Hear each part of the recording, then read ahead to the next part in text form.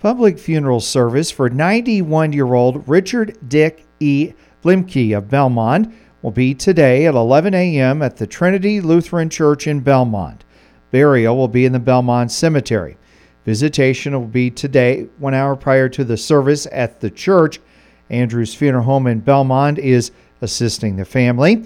Richard Dick E. Blimke passed away this past Tuesday at the Kanawha Community Home. Funeral service for 99-year-old Beulah May Wharton of Hampton, formerly of Latimer, will be Wednesday at 10 a.m. at the Council Woodley Funeral Home in Hampton. Burial will be in the Hampton Cemetery. Visitation will be tomorrow from 5 until 7 p.m. at the funeral home.